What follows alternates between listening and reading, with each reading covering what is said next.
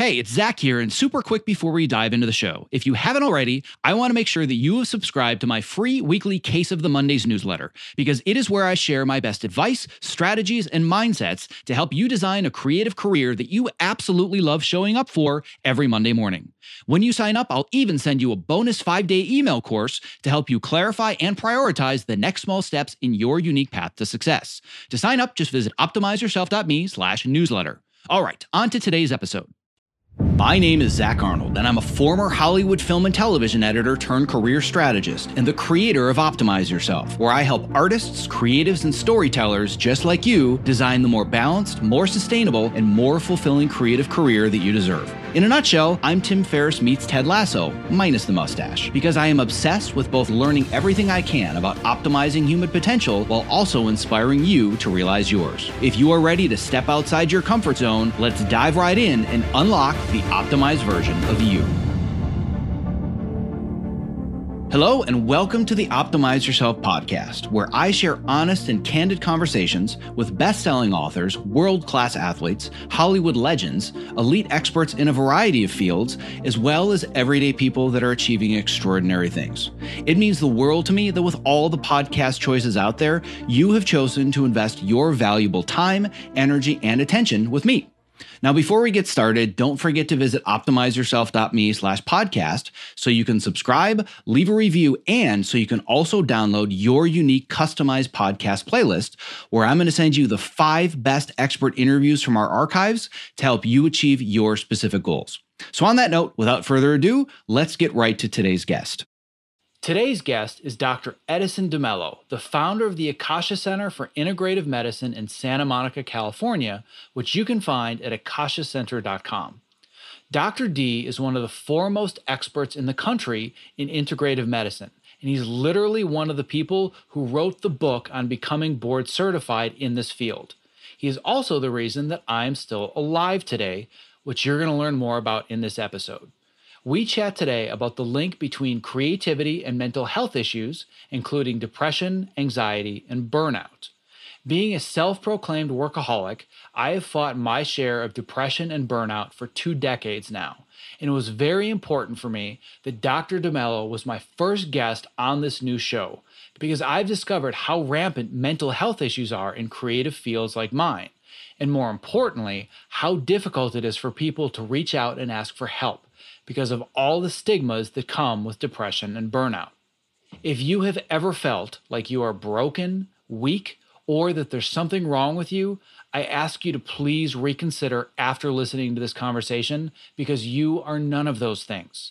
Not only are you not broken or weak, if you work in a creative industry, what you are experiencing is not the exception, it is most likely the rule. Dr. D and I are going to help you understand what you are battling both emotionally and biologically, and more importantly, the steps that you can take to get better for the long term.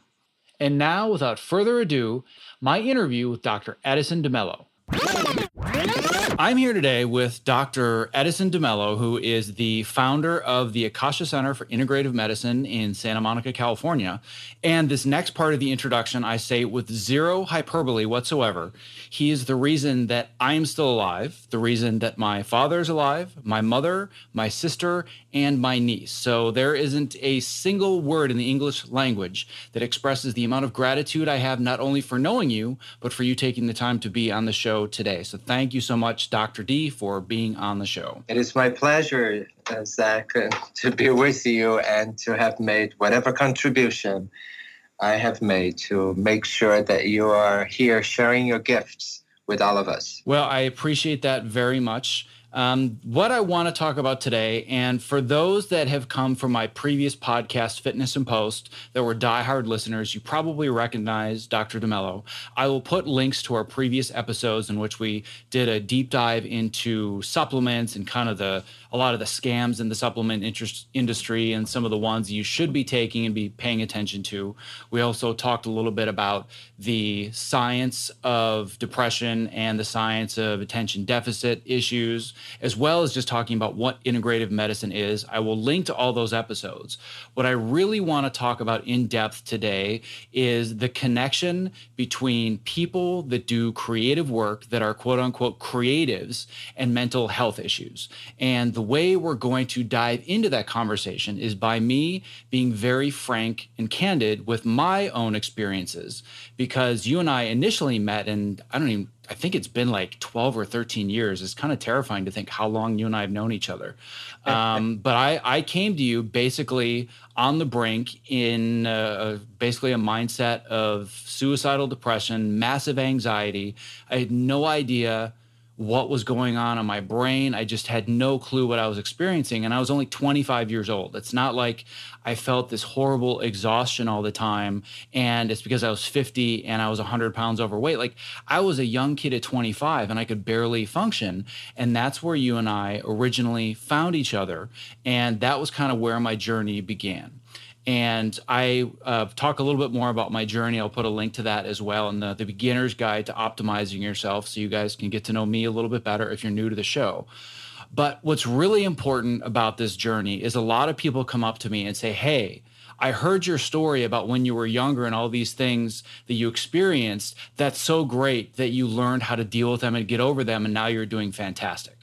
And that always makes me feel a little bit guilty, because I don't think people understand this is something that I fight every single day. And in fact, just a few months ago, I was at another one of my very, very low points of burnout, exhaustion, and major depression, sitting across the aisle from you, barely able to function, maybe 5 months ago, something like that? I honestly don't remember. It's all a blur to me. Yeah, it was about 7 months ago. 7 months. See, there you go. So I basically filed 2 months and said those didn't exist in my brain. And I don't really want to go into too many of the details about what led me there, but it was basically pushing myself too hard. I'm very much a workaholic. I've been very open about that with my audience. I wasn't sleeping well.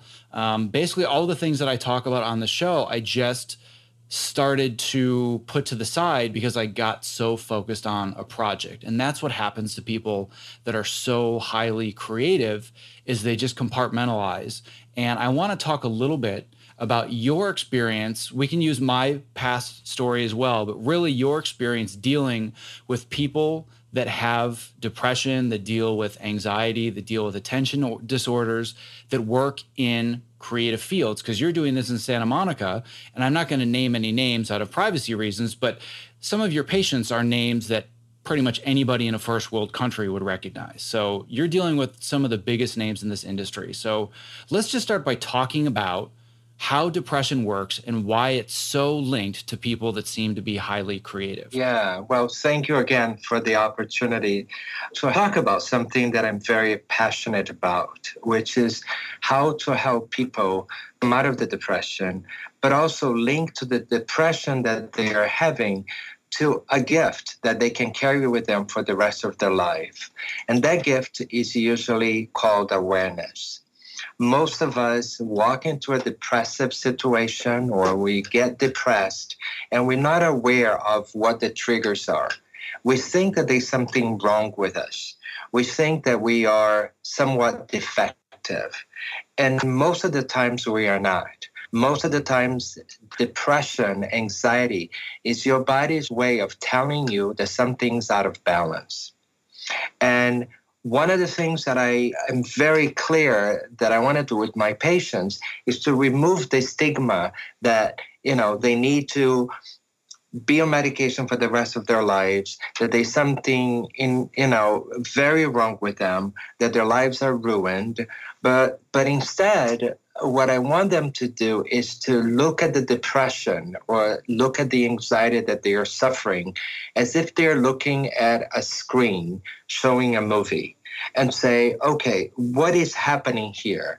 And try to make connections. In your case, Zach, you came in because you were indeed anxious and depressed. There is a family history that you're part of that is very prominent in your family of anxiety and depression. And those are histories that is beyond, or medical conditions that's beyond your control. This is a genetic thing. What was under your control is how you are relating to the stress triggers that were placed in front of you. You were, as you said, very eloquently and very openly, a workaholic. So for you, work became your identity. You didn't know who you were when you're not working. And so that in of itself is a setup, because you are somebody like all of us who are a sum of all parts. You are somebody who has an incredible talent and who is a professional, and you're somebody who is a man. And at that point, you were engaged to be married. So you're somebody who was thinking about having a family. You are a son. You are, a human being dealing with the stresses of the world. So you are indeed a sum of all parts. And work becomes only one of those parts. But when we put all of our eggs on that basket, and when work is not happening the way we want it to happen, then we feel that we are defective, then we feel inept, then we don't know what to do with ourselves. And the interesting thing is that when we are in that state of mind, we look for situations that will reinforce that state of mind. So we look for business associates who are themselves workaholics. And this is all unconscious, on a conscious level. We look for people who expect perfection from you.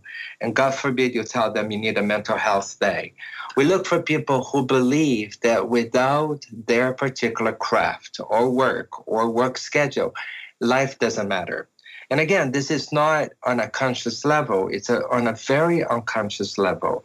And so the first step to get familiarized or to get a deeper knowledge about the stress that one is feeling is to understand that stress is a mechanism, is a way that your body is saying to you, look, what you're doing is not working. This is in addition to the genetic predisposition. So genetic predisposition will be turned on by environmental factors, by lifestyle. So in the lifestyle, which was what we are addressing at this time, one needs to be aware that the body talks to you. The body has a language called symptoms. And for those of us who are parents, we know that when you have a baby at home and that baby's crying pre-language, our job is to interpret what their specific cry means. So is she crying because she's hungry? Is she crying because she has a stranger's anxiety? Is she crying because she's wet? And in some situations, each cry has a particular pitch to it or a particular way that we can differentiate from, oh yeah, this is what she does when she's hungry, or this is what she does when she is wet. The body does the same thing. You are, in essence, your body's parent, your body's father, so to speak, in your case. That is, without your body, without you, your body starves. Without you, your body gets hit by a car. Without you, your body doesn't go to sleep when it needs to. Without you, your body is dehydrated. And that is what we as parents do to our children. We give them their basic needs. When you fail to give your body, your child, your firstborn, so to speak, their basic needs, then something very basically necessary for survival is missing. And that is that when you are overworked, and when you are overly stressed, and when you cannot get off that treadmill of life, you are living a sedentary life, which means that your blood flow is stagnant. You're not moving, and life is about moving. Everything on the planet moves. So your body needs to move. Your body needs to get up and exercise and stretch and be able to deal with gravity. And we deal with gravity by moving. You're not sleeping, which means that your cortisol is high. You don't sleep, your cortisol levels go up, your good hormones, your happy hormones go down, and you are not a happy camper. When you are overworked and not sleeping and living a sedentary life, you're also lacking joy. If you don't have joy in your life, people around you are not going to get to know who you are when you're not working. They're going to get to see that even when you're not working, you're coming home, you still that person is stuck in their work mode. So lack of joy means lack of happiness, means decreased ways of relating to people, relating to your loved ones. And of course, when you are working too much, you're not taking a break, you're likely eating pretty badly. You're not eating foods that are healthy for you. You're not conscious about the fact that you need to take a break to be able to eat, because the eating mechanism actually starts in your brain, actually starts with the ability to stop, to chew your food, to take a deep breath when you're eating, to kind of really be in their mode where you're feeding your body what it needs, and you're not just feeding it on the go. So those are the first steps that I want my patients, and that I wanted you, Zach, when you came in that 12 years ago, to understand, was that the body is trying to tell you through stress that your life is out of balance. And unless you can get that understanding, and not necessarily change right away, sometimes you can't, but at least understand what the body is trying to tell you, there will be no medication on the planet that you can take that will work 100%. Because the medication is dependent on receptors, and those receptors are in your gut. Those receptors can also be even on your skin sometimes. And when you're not connecting those two pieces, that in order for medication to work, you need to change your lifestyle, then only half of the job, or more likely less than half of the potential for medication to work, is actually going to be provided to you. So, in a nutshell, after a long stretch here, awareness of what your body is trying to tell you is the first step to making sure that the depression is in your life in a way that you can control it. Make sure that you have the depression, you have the anxiety, instead of it having you. I can't emphasize the word awareness enough. And when you said that, that's the number one thing that you get, that was the gift that I received. Because when I think back to the first time I ever experienced this, it was actually even way before I had met with you, but I didn't know what was going on. I was actually in college at the time, and I had a massive panic attack at my job, and I worked at Blockbuster Video and customer service, which I think would cause just about anybody to have a panic attack, frankly. But anyway, I had this horrible panic attack and was run to the emergency room, and we just thought it was quote unquote food poisoning. Nobody knew what was going on.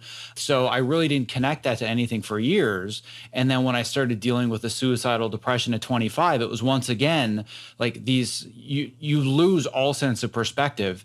And I think the biggest word that most people say, and I know I felt, is that I'm broken. There's something broken about me. There's something I'm doing wrong. This is all my fault. Or you don't even realize how bad it is because you've been in it for so long. So I didn't have any awareness, and that was really where my journey began. And over the course of the last 10 or 12 years, as you know, being obsessed about learning as much as I can about this stuff, and then finally discovering like, oh, I'm not the only one that's fighting this. There are a lot of other people, especially in industries like mine. There are people that deal with this like I do. Let's see if I can find a way to help them. That was kind of where my awareness journey really began. And I thought that I was quote unquote fixed. I was like, oh, I know exactly all the stuff that I'm doing, and it's all working great, and depression's in the rear view mirror, and I'm great. And then all of a sudden, it was just this giant steel baseball bat that smacked me across the head. And I was like, whoa, where did this come from? I hadn't experienced it for years, but the awareness was the thing that kept me alive, because I was able to step away and say, all right, 80% of me is in absolute mental hell. Like I just felt like my brain was in a prison. But the 20% of me that I learned about from you and through everything else I've done was like, all right, clearly there's something going on here, but this isn't you. This is just something biological. This is neurochemistry that's gone haywire. Don't sweat it. We're going to figure out what it is. We're going to solve it, and we're going to move forwards, and everything's going to be fine. And it's one thing to have that perspective, but it's another to try and allow that perspective to fight the thoughts that are like, well, my family would be better off without me, and my industry doesn't need me, and why am I even waking up in the morning? Like, those are the kind of thoughts that go through your head, and it's this constant battle inside of you just telling yourself, those are just thoughts, it's just brain chemistry, it's not you. But I think the other really important thing that you brought up is this word identity. And I hear this so much, and I've experienced it, where if you work, a 9-to-5 job doing data entry, you live for Fridays, you hate Mondays, and you go out and you find other things to do, whether it's spending time with your family or rock climbing or whatever it is. But when you choose a creative industry, it's who you are. And when people judge your creative work or you're having trouble finding work, you take it very personally and you think, there's something wrong with me. People don't want my ideas. They don't want my opinions. They don't think that I can create good things. And in my opinion, like from a psychological level, that's where a lot of the depression and creativity are linked. But I also discovered recently, and maybe you can speak a little bit more to this, was something that was called the mad genius paradox. And this was a recent discovery that everybody thinks, oh, well, if you're creative, you must be crazy like Beethoven and Picasso and all these other people. But what they actually found is that those who have some level of creativity are actually statistically happier and are just, more pleasant in their lives and just feel more fulfilled. People that are highly creative and driven by that creativity, the numbers skyrocket with those that deal with mental health issues. My sincerest apologies for the interruption, but if you're a creative professional who spends long hours at your workstation, not only is the following promo not an interruption, but listening has the potential to change your life. Because working with a TopoMat underneath you at a height-adjustable workstation is a game changer. Let's learn a little bit more from Ergo-Driven co-founder and CEO Kit Perkins, creator of the TopoMat. The TopoMat is the first anti-fatigue mat designed specifically for standing desks. The real benefit of a standing desk is movement. We found bringing in this cushioned terrain under your feet, your brain just subconsciously engages and you wander around and you get that movement at the standing desk that you need without even having to think about it at all. People will come to me at an event or a panel and they'll say, I got the TopoMat because of you. Even when they had a mat, once they used this one, it was a total game changer. We've just heard time and time again that with Topo, we've kind of hit the sweet spot, that it's the right premium quality materials and a right shape, that people are actually getting benefit out of this stuff. You spend more time here than anywhere if you do creative work the way that I do. So I would rather be driving around in a Ferrari than a Ford Pinto. And I feel like this is the Ferrari of the standing mat. One of the things you don't realize is that at a standing desk, your main interface to the world, your body's main interface to the world is the ground. If you're going to invest in anything at that Ferrari level, it should be what you're standing on. Well, my goal is that for anybody that is a creative professional like myself that's stuck in front of a computer for inordinate amounts of time of their waking life, they're doing it standing on a TopoMat. So you and I, my friend, one edit station at a time are going to change the world. I like it. That's a utopian vision I can get on board with. If you're a creative professional looking for a simple and affordable way to stay active, energetic, and focused while spending long hours at your height-adjustable workstation, I can't stress enough how important it is to have the right mat underneath you, which is why I continue to share the TopoMat as my #1 product recommendation. To learn more about the TopoMat and purchase yours, visit optimizeyourself.me/topo. That's TOPO.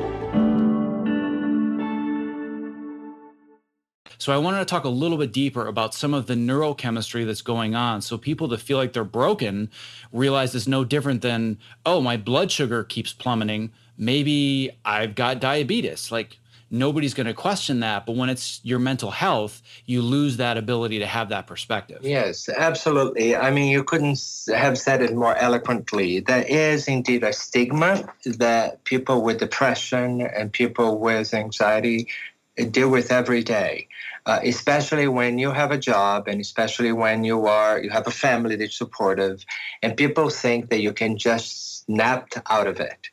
And that is the energy that a lot of my patients, including you, have told me that have received from people, have felt from people is, you have this great job, you're 25 years old, you have this supportive family, you're in Los Angeles, you're getting your dream job. Why you're not snapping out of it? Why are you still depressed? And sometimes the depression is beyond you. We talked about environmental factors being one of the triggers, and you are correct, Zach, is that neurotransmitters are also a huge trigger of why some of us have the depression and why some of us allow the depression to have us. And so there's something called circumstantial depression. You have your heart broken, or you lose your dream job, or the election doesn't go your way. you were depressed. That's called circumstantial depression. There's a circumstance that led to it. There's also the kind of depression where there's not necessarily an identifiable trigger that you can find.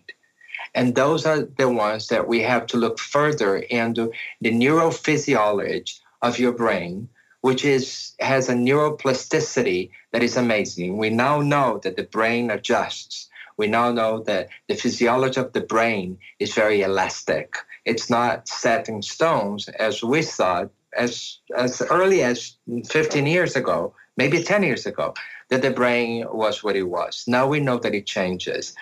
And in the brain, so many things happen, as you know, in terms of, the synapses that are occurring, the neurotransmitter that needs to occur so that we can have the happy hormones happening, so that we can have the energy hormones called dopamine happening, so that we can have the sleep hormone happening.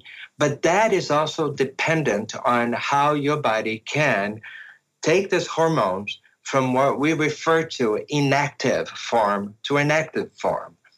Everything in your brain, everything in your body has to be converted from inactive to active. Let me give you an example. If I gave you an apple, you're sitting in front of me, and I gave you an apple, you look at the apple, most of the time it looks beautiful, it smells good, but that apple is inactive to your body until you take a bite. Once you take a bite of that apple, which starts in your brain, looking at the apple and realizing, I'm hungry or I want to taste this, then a lot of physiology starts happening that will be able to get that apple into your body and convert it from an inactive substance to an active substance so that you can enjoy not only the taste of it, but also the nutritious benefit of that apple. The same is true with your brain. In your body, you have a mechanism of conversion called the methylation pathway. And the methylation pathway is what the body uses to convert inactive hormones to active hormones. So for example, tryptophan is very abundant in your gut and in some of it also in your brain. Tryptophan needs to be converted to serotonin, which is the happy hormone, in order for it to be active. That conversion is dependent on many factors, including your genetic predisposition, whether or not your methylation pathway that converts tryptophan to serotonin is actually working at 100% capacity. And in fact, 40% of the population have a mutation on this pathway, which means that it can sometimes work 100%, or sometimes it can work 60%, 40%, 30%, and even 10% of the times. So these are people who come in and they take their Prozacs and they do the exercises and they eat healthy and they try their best to do everything that I ask them to do, but nothing is working. And so I need to step back and say, okay, is it not working because, the medication effectiveness suddenly stopped, which is possible? Or is it not working because he is not able to metabolize the substance from an inactive substance out of the body to an active substance in the body in the same way that the apple example that I gave you? In that case, we need to go to a DNA test, to make sure that you indeed can make that conversion. Because if you're not converting, then we are actually missing the boat. We are actually asking your body to do something that it can't, kind of asking somebody without legs to get up and run. And so in that case, depression can also be associated with your DNA makeup, which can then be associated with how your body is able to metabolize substances from inactive to active. So that's one mechanism of physiological breakdown of substances in the brain that we use to measure whether or not it's being optimized. And what you said about the MAD gene is that, interesting enough, like you said, a lot of research have pointed out to the fact that the more creative you are, sometimes the more prone to depression one can be. we are not fully, we don't have 100% of understanding what that means. But the speculation is that the body or the system or your energy or your whole mechanism of existence in the form of your system sometimes compensate for that part which your body cannot do it 100% optimally. And so people who are highly creative, we have a degree of conversion of the creative genes or the creative hormones that will then compensate for the part of the bodies or the part of the brains that is not able to convert the happy hormone at the same rate. And so and it's been written. The books, some of the books out there, it's amazing. Joseph Campbell wrote about it in The Hero's Journey, where he talks about that people with creative minds are sometimes prone to this more of a melancholy sometimes that happens, sometimes of the melancholy sometimes can take the form of anxiety and depression. And that what needs to be done in these cases is to allow the creative process to be what is going to take you into the next level of happiness. Look at it and say, okay, here I am writing this incredible script or painting this incredible painting, and I'm feeling sad and I'm feeling depressed. Instead of buying into the depression and the sadness, is for you to buy into the process of that allow you, your depression is part of the reason why, or your anxiety, part of the reason why you can write the way you write. So in that way, you're looking at your anxiety, your depression, and sometimes even your stress as a gift to be able to get you to a level in your craft that you feel you need to get. It's all about the balance. If one feels that they need stress to be able to perform a job at 100% capacity, then of course he is missing the boat. It's not that you have to have the high level of stress or the high level of anxiety or the high level of depression to be able to perform or to complete a beautiful crafts that you have, but rather that you can use the amount that you have at a balanced way and be able to look at it as a gift and then say, okay, I've used this amount of stress to be able to get from point A to point B. But what happens when I get to point A and the stress is still there? You know? Or what happens when the stress then, once I finish the job, that I needed to have a little tiny stress to get there, that I needed to stay up a little late? What happens when I cannot get off the treadmill? You are on a treadmill, right? Running to get to the job. The job is done. Your job is to get off the treadmill. What happens when you cannot get off the treadmill? What happens when you get addicted to that stress? What happens when you get so comfortable with that anxiety or that depression that you need to perform a craft that you cannot not have that in your life? That's when the question that I think is very important for everybody to ask oneself becomes very relevant, which is, who am I without the stress? Who am I without the anxiety? And who am I without the depression? And those are questions that took me years to discover, as you know, because we've been working on helping me find the answers to those questions. But I think that, it's a lot of times for anybody that's listening that is highly creative, in order to produce your best work, sometimes you just have to open yourself up emotionally to the world and be very sensitive to it, which can mean that you're going to be intensely sad or, intensely anxious or whatever it is to allow you to create that. But you're right, kind of allowing that revolving door to shut when it needs to, that can sometimes be the hardest part, is just understanding that, oh, you know what? I'm feeling this right now. I'm going to allow these emotions to drive me creatively. But then all of a sudden, the rushing river just takes over and you can't shut the door. And then all of a sudden, it just becomes this cascading mess of emotions and stress and blaming yourself and what's wrong with me and what have I done? And then it just goes down and down. It's just this snowball going down a hill until you just get to the point where it's out of control. And I've been through that many, many times. And I know that I talked to other people that have as well. But one of the other things that I wanted to hit, just kind of to make this point even clearer to people, that's a huge revelation in the medical world, is this idea of measurement. because I remember when you and I first started, one of my very first questions when I started to kind of, get out of the worst of the fog is I said, well, if I had diabetes, you could just take a blood test and you can figure out how much insulin I'm creating. So can you just tell me how much serotonin I have or dopamine or norepinephrine? And you're like, no, we really can't do those things. There are other ways that we can kind of get around it and be pretty confident that you're dealing with these problems, but there is no real way for me to show you hard numbers. That's changed a lot since you and I started talking, and now it's pretty definitive where you can say, yep, this is what you're dealing with. And I think the ability to be able to do that can change somebody's entire outlook from I'm broken and I'm worthless to, oh, well, these numbers explain why I feel this way. Mm-hmm.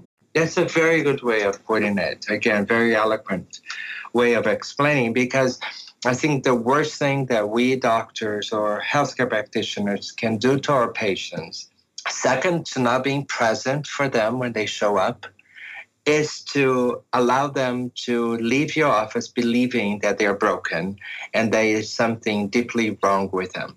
I say to anybody out there, Zach, who is dealing with depression, anxiety, or for that matter, any disease, find a practitioner that is really interested in meeting you before they meet your disease or your condition. Because you are the person who happens to have the condition. It's not the other way around. Because when the condition has you, it imprisons you. And you start looking at life from behind the bars. From behind bars, you don't have a picture of the whole world, of the whole opportunity in front of you. So it's very important that your healthcare practitioner gets to know you. Gets to know who you are. Who is Zach Arnold when he's not at work? Who is Zach Arnold when he's not here? What is his passion? What is the passion of this young man, father of two children, a husband? Who is he? And how the depression, the anxiety connect parts of him? Because there is a gift in it. And I say this with a lot of respect, because some of your listeners, Jack, may have a lot of deep depression and anxiety. And for me to say it's a gift, it's kind of disrespectful. That's not necessarily how I mean it. I mean, there is a gift in you being able to look deeply into your experience. And the gift is that you will discover you. It's that you find you in the story. Your anxiety or depression is a story, and it's part of your life. And you have to find yourself in that story. And you have to ask yourself, when I find me in this story, how will I be different? So a lot has happened indeed since I saw you 12 years ago. It's like I equate the brain physiology today, the studies in healthcare, like computer science. And you go to sleep and the next morning, what was hot one day in computer technology software, the next day is old news because something else has come around. And we are in the 21st century, and we as a human race have never experienced the advancements that we have experienced in technologies in the last 2 decades. And that is also applicable to medicine. So measuring your methylation pathway that I talked about a few minutes ago, making sure that your system is able to convert one hormone that is inactive to a hormone that is active, because that's how the body works. Like a key and a lock, a key only has a function if you find a lock. Otherwise, it's useless. The same true in the body. Those hormones that the body is producing, that the brain is producing, that your gut is producing, will only be effective when they go from inactive to active. So in doing that, one can really see, here's where the problem is. So we start with the methylation pathway. There's an enzyme in your body called the MTHFR. It's the main component of this methylation pathway, and it's called methyl tetrahydrofolate reductase. And Zach can put a link for that on the website. I can provide you with a link of research on that, Zach. And that is extremely helpful because that tells you, people suffering from anxiety, from depression, if indeed there is a part of your body that is not converting those very necessary hormones to active forms. The other way that we are now able to do this, and it's become more and more sophisticated, is through salivary tests. Now, the Western medical community, unless they've taken the time to read about this, they will poo-poo the whole thing. And people, some of my colleagues out there who are also medical doctors like I am, MDs, but who have not taken the time to go outside the scope of their practices or for what they used to and learn a little bit more about what integrative medicine is, would not understand this. But your saliva is a great way for us to know whether or not you have sufficient hormones being converted into your body. So do you have serotonin enough in the morning? Is that serotonin level at least optimal or somewhat optimal in the afternoon and in the evening? Why is that? Because we are hormonal beings. That means that we are circadian beings. We depend on the movement of the sun to be able to release those hormones. So when you wake up in the morning, your serotonin is not going to be the same that it is at 4 o'clock in the afternoon. And that's true of every hormone. So we need to know, does Zach Arnold have enough serotonin in the morning so that he can wake up and be ready to engage in the day in somewhat a joyful way as opposed to a dreadful way? Does he have enough dopamine that will be the energy hormone that will get him going? And is a dopamine released at the specific optimal time, meaning morning and afternoon? And does it start going down at night when the sun is going down because the body needs to prepare you to go to sleep? So remember the same cycle of the sun, which means that now the dopamine needs to be decreased so that melatonin, the sleep hormones, can be increased. So this circadian rhythm, circadian ways that the body has to release hormones are very important for us to understand how to treat you. If you have a melatonin, if you have dopamine high at night, the answer is not to give you melatonin alone and expect that you're going to go to bed. Melatonin, as you know, for some of you who don't know, is the sleep hormone. So people come in and say, I can't sleep. My other doctor told me to take melatonin. It's not working. Well, it's not that it's not working. It's that the dopamine levels at night have not been addressed. And so it's a little bit more complex than that. So making sure that you have the methylation pathway tested, making sure that you have a salivary hormone tested. Sometimes if urine, you can do a 24-hour urine also to determine the levels of hormone is also important. But again, I could not stress the fact that you need to meet with a practitioner who's really interested in your story, who is interested in who you are, who is interested in understanding that your particular condition, in this case, depression, anxiety, it's not the whole sum of you, it's only a part of you. I couldn't have said it better about how important it is to find a practitioner who understands these things, but it's easier said than done, especially with the way that the Western medical system is designed. And I really don't want to jump into this giant black hole of how I feel about the standard medical system, but the very, very short version for somebody that is listening to this that has dealt with depression, anxiety, or maybe dealing with it right now, if you're making an appointment and you're going in and they look at you, they ask you a couple of questions, you're in there for 15 minutes, and at the end of it, they're like, well, I'm going to write you a prescription for Prozac or Lexapro or whatever, and they don't understand you as a person, you need to go somewhere else because they're giving you the McDonald's version of medicine and saying, well, here's your Big Mac, like this is going to make you feel not so hungry because it's food, but it may not be the nutrition that you actually need. And I think that it's very hard for people to accept that because you see somebody in a white coat and they have the medical degree and like, oh, they're going to be able to fix me.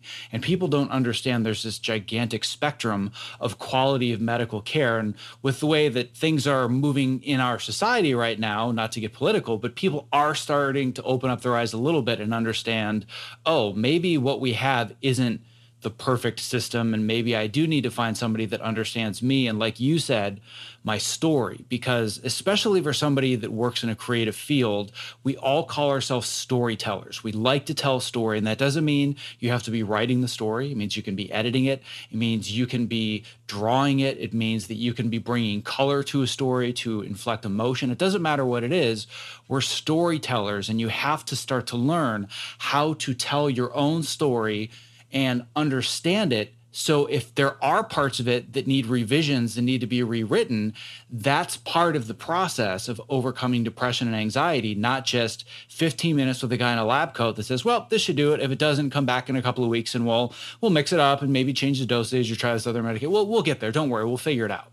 So I just want to caution people that that's not the way that it has to be done anymore. And I only wish that everybody had had the positive experiences that I've had over the last 12 years in the medical community, because I frankly refuse to just go to a bargain basement copay type doctor because they're not going to know who I am. For emergency medicine, totally different story. When it comes to well-being and wellness, medical doctors are taught how to prescribe medicine and cure disease. Like, that's not my opinion.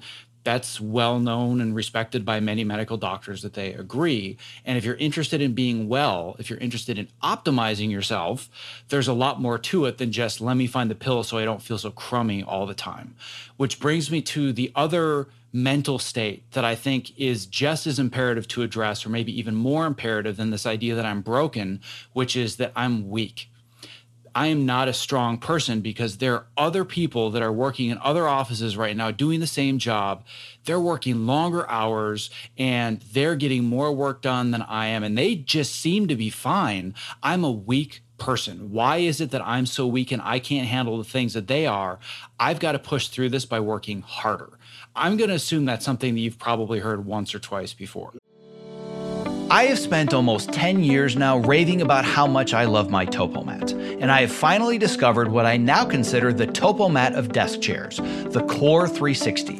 The Core 360, spelled QOR, is designed to keep me constantly moving while seated in an upright and balanced position. To learn more about how it works, let's hear from Core 360 founder Dr. Turner Osler about why he created the Core 360 active sitting chair. When you sit badly, you sit badly for many hours a day. And that's really what the problem is. It's very hard to make yourself get up and do jumping jacks every half hour. But if you just swap to a chair that requires you to be muscularly engaged in order not to fall off, it's an easy bar to clear. For the procrastinators out there who hear all of the statistics and know how bad sitting is and it's the new smoking, and they're thinking, that's something I'll worry about in a few decades, you're going to feel the effects of having more energy at 2 o'clock in the afternoon or 4 o'clock in the afternoon that day. And that's the whole point. Your core muscles will be stronger. You'll have less back pain. All of this will make you more available for the rest of the pursuits of your life, your kids, your hobbies, your whatever. For those of us who need to practically live in front of computers to do our best creative work,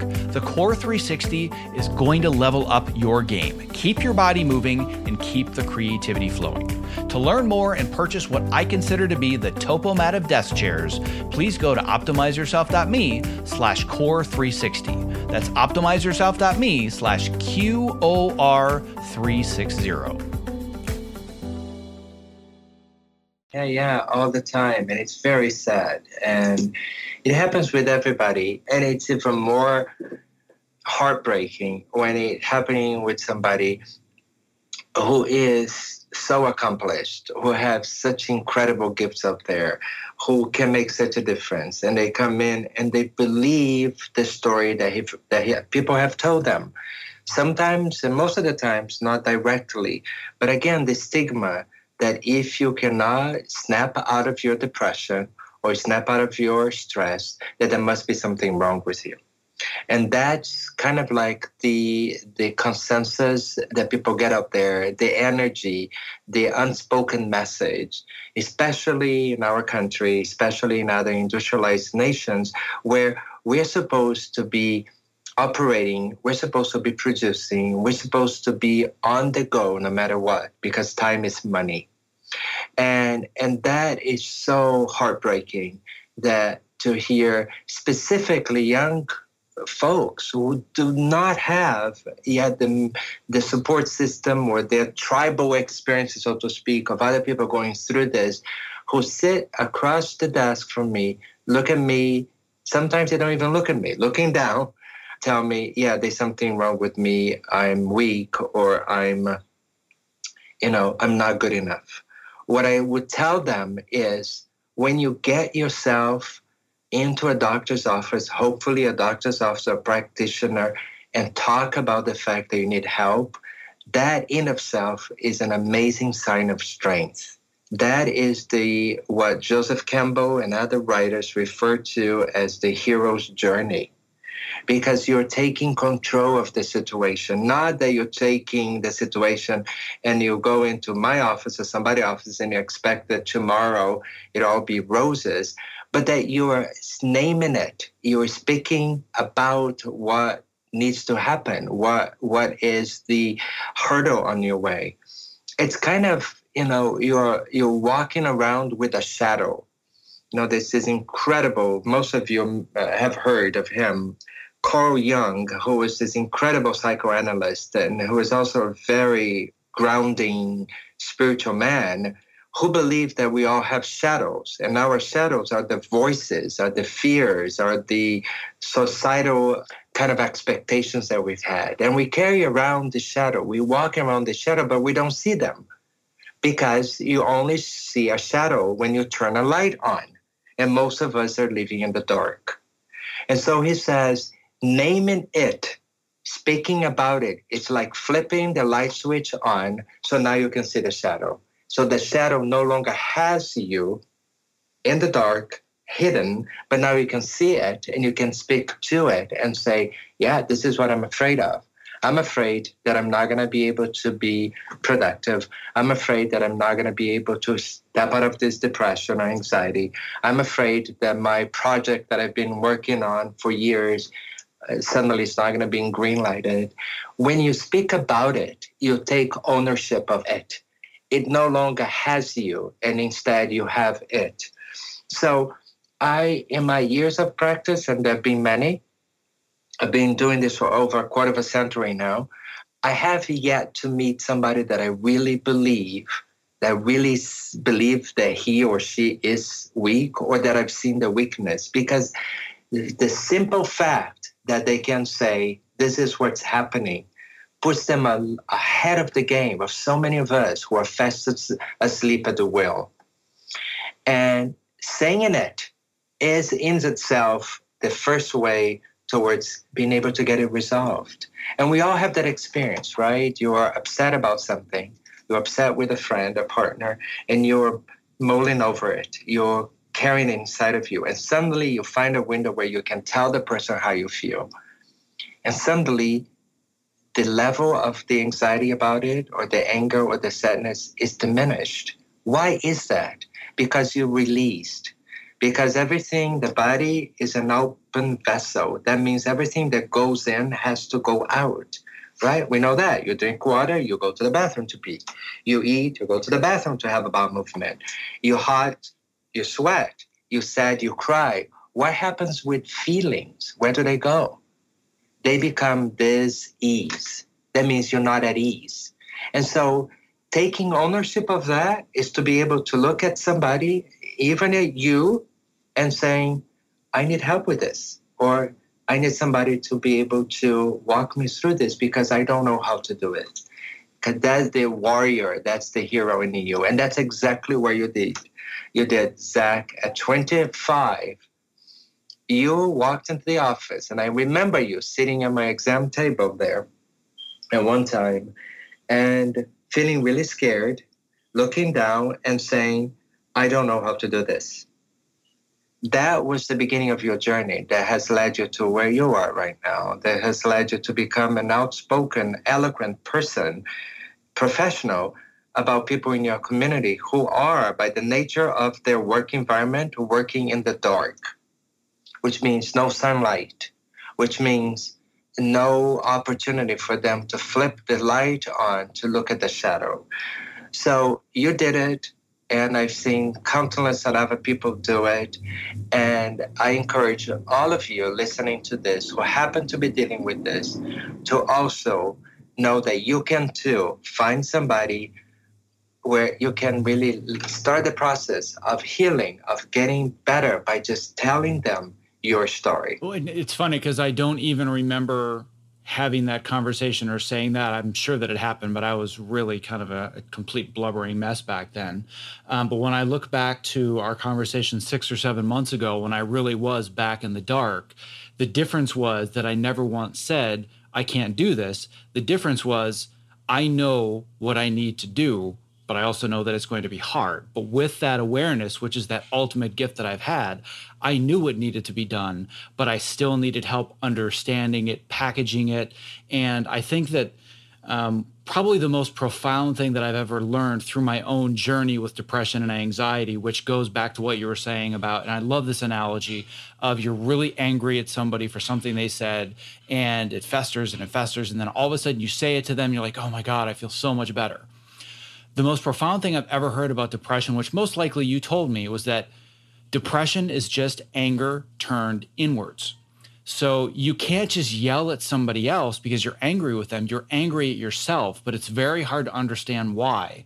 And to get through depression is not just 5 milligrams of Prozac in the morning and at night, and you should start feeling better. It's a much deeper, more personal experience. And whether that means psychoanalysis or cognitive behavioral therapy, like there are a lot of different avenues that you can go down. But for people that are experiencing this now, either that have experienced it their whole lives and they're still trying to figure it out, or they're brand new to this and they just got hit with that giant tidal wave, there's a lot more to it than, well, I'm starting to feel better because I'm taking this medication. You really have to learn how to rewrite that story, but also change the way that you're speaking to yourself. That is so true. That is, I use that analogy a lot, Zach, about depression and sadness, or being anger turned inwards. And it's true, even in gastroenterology, and I do a lot of work, as you know, with people with gut feelings, which is how I like to refer to it. In the old days of IBS, for instance, which is inflammatory bowel disease used to be referred to as the angry colon, because a lot of it is about not feeling satisfied, not feeling met, not feeling that you have been discovered, that you have discovered who you are. And so we turn to anger. We turn to anger because it's easy to be angry sometimes than to be sad. And that's what we do specifically. And you out there, my fellow man, forgive me for being blunt, but men usually have that hanging over them. We men are usually much more comfortable with anger than we are with sadness. And that becomes a problem, right? Because then when you are angry, people don't see anything else but your anger, because anger is scary. When you are vulnerable, that's where people are able to see the humanness in you.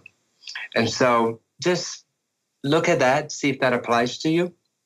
It may or may not apply to you. But, you know, I mean, the words that we use in the English language, when we take a step back and look at the word, it can really bring us incredible gift into understanding what we're feeling, right? So I was talking about the gut before. We all talk about gut feelings, right? Because the gut is very connected to our brain. I mean, one doesn't exist without the other. The brain and the gut are intrinsically connected. And when we are sad, we say, oh my God, I'm so sad. I feel like I got, or when you're in pain, I'm so upset about this. I'm so angry. I feel like I got kicked in my stomach, right? Or when you are anxious, I feel I have butterflies in my stomach, right? Or when you are lost and you need to find yourself and you're having some energy of where you may need to go, you say, well, my gut feeling is. And so the gut has that connection. And the gut, incidentally, is where 80% of your happy hormone, again, the serotonin, is converted. So interesting notes for you to take home. It's how we connected the gut to our feelings. Is it because it's the best organ that we found to denote how we're feeling, or is it because there is a neurophysiology there that explains emotions? And that the same is true with the word depressed. When you are depressed, if you think about this, everything is pressed down, everything squashed down. Life is pushing down on you. Your emotions are suppressing you. Work is suppressing you. So the word depressed in of itself can actually lead to healing, because you can say to yourself, okay, what is one thing that I can do today in the mix of your depression, and sometimes the worst you can ever feel. But even in those moments, you can say, what is the one thing that I can do today to honor myself? One thing that I can do today, if I were my best friend and I was telling him or her my story, what is the one thing that they would advise me to do for me today that would give me a little glimpse of who I am? And that may be anything. It may be going for a walk. It may be, hugging your dog. It may be even taking yourself for an ice cream. One thing that you can do that reminds you that you are bigger than your depression, that you are the person who will have the depression but not allow it to have you. And so, they can be very powerful. Yeah, and I've went through that myself, and through this whole journey of developing self-awareness, I had kind of really gotten to that point of just saying, all right, if I were looking at me from the other side of this conversation, what would I do? And the one thing that I did, and one of the many things that myself was telling me to do, was eat a lot of Oreos and watch a lot of television, and obviously a lot of the bad stuff because the neurochemistry was all messed up. But the 20%, that voice that was standing outside and had the perspective and awareness, he said, you got to keep moving. That was the one thing, is that I couldn't let myself just lay in the fetal position, in bed, on the couch, whatever it was. I had to keep moving. So my diet went completely to hell. My sleep was a total mess, as you know, which actually can lead to paranoid, delusions and hallucinations. And that was a whole other fun part of my journey we won't even go into, just because I was sleep deprived. But even though everything else fell apart, I always kept moving. I monitored my step count. I took walks. I didn't exercise because I didn't have the energy and I felt too depressed to do any real exercise, but I never stopped moving. And I think that engine was just enough to keep the machine, to allow it to just not be completely stagnant. And I slowly built off of that one habit. And then once I started to get a little bit more energy, with the help of obviously the medication that we were working with as well to remove any question whatsoever. Yes, I have used medication to get out of this, and I'm currently using it now, but just felt a little bit better, then picked up one additional new habit. All right, let's start working on sleep now that I'm moving a little bit more. Great. Now let's start working on diet. Now let's introduce a little bit more exercise, very light exercise, nothing too crazy, just a little bit more. And then you start stacking these habits one upon another, and you get to the point where you went from being a blubbering mess that couldn't even go to work and had to stay home and couldn't be around people 6 months ago, to the fact that as of recording this, tomorrow I'm going to be running a Spartan race. And I feel fantastic. And it took patience, and it took one little tiny habit at a time, and awareness, and the process of learning how to rewrite the way that I was telling my own story in my head. But doing all of those things have made a tremendous, tremendous difference. And I just want to make sure anybody that's listening that has gone through this before or is going through it for the first time just really, really understands that you are not the only person working in a really stressful creative industry that is totally breaking down and can barely make it through the day. You're the rule, not the exception. Just nobody's willing to admit it or talk about it. So with that having been said, I want to thank you once again for being on the show. And I'll make sure once again to put in the show notes for anybody that really wants to deep dive into the neuroscience and the brain chemistry and all that. We did talk about that in a previous episode, and I would link to it. But if you have any final words for somebody listening to this that lives the life of dealing with depression and anxiety, just one final first action step you could give, what would it be? It's really never lose respect for yourself. No matter how hard it is, no matter what the world is telling you, mostly subliminal messages, never lose the respect that for yourself, and always believe that you can do this. It's not easy. It requires a lot of commitment. It requires, a lot of changes, most of it dietary, most of it getting away from the sedentary lifestyle that we all are so accustomed to living, making the baby steps that Zach has alluded to. These are all extremely important, but without the awareness of what's happening, without the respect for yourself, none of it will be as quickly able to make a change in your lives as you can. So remember this. The respect for yourself is what's going to lead you to make a lot of decisions that will lead you to come out of whatever space you may be in, and always to realize that there's 7.8 billion of us on this planet and still counting. And I can tell you that what you are maybe feeling at this particular moment is similar to thousands and thousands, if not hundreds of thousands of other people feeling the same thing. The difference is that you can talk about it, you can embrace it, you can go towards the hero's journey and say, I need help, versus some people who sadly cannot go there and who will continue to be in the space of the dark space, will never be able to turn the light on because they don't have the support necessary to do that. So find support. Find people like Zach Arnold, who is doing this incredible podcast. Go on the YouTube.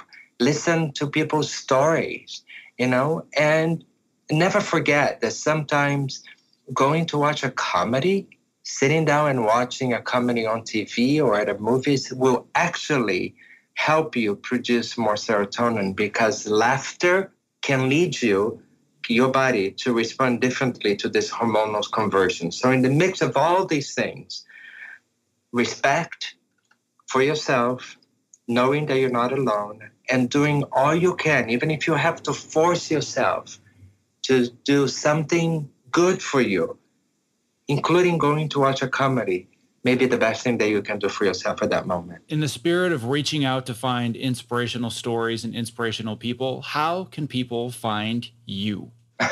Thank you. Well, you can find me through the website, our website. Thank you, Zach. It's Akasha Center, and it's AKASHA, akashacenter.com. It's the best way for people to get a hold of me, of the clinic. I've also written some articles, and you can also Google me, and it's out there. There's some articles on the Huffington Post and some other websites, including another one called Activated You, which is a new one.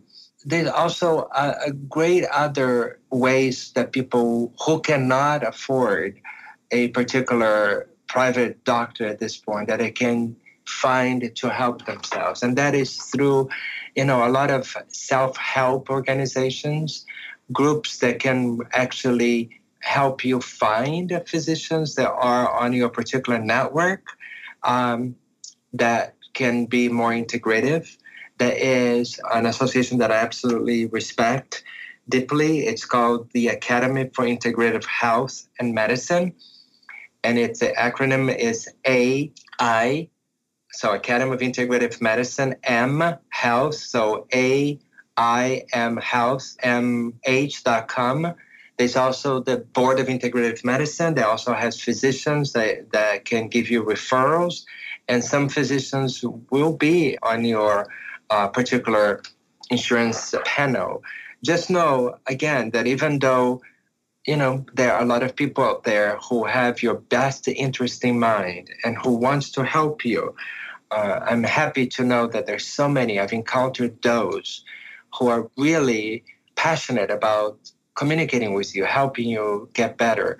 But it always starts with you making sure that you find the person who can meet you. And so look for reviews, call the office, inquire about who the person is, see if there's any publication that this person has read, and keep in mind that the physician, the practitioner that you're looking for is there to work for you. You are hiring that person. It's not the other way around. Well, I couldn't have given better advice than that myself. I would advise everybody to go look at those links, all of which will be in the show notes. But on that note, I want to be respectful of your Friday evening and the fact that you have many other lives to save. So on that note, I want to thank you once again and show my greatest gratitude and appreciation for everything you've done for me, for my family, and now for everybody that's listening. So thank you so much. My pleasure speaking to you and your audience at any time, Zach. Have a good evening.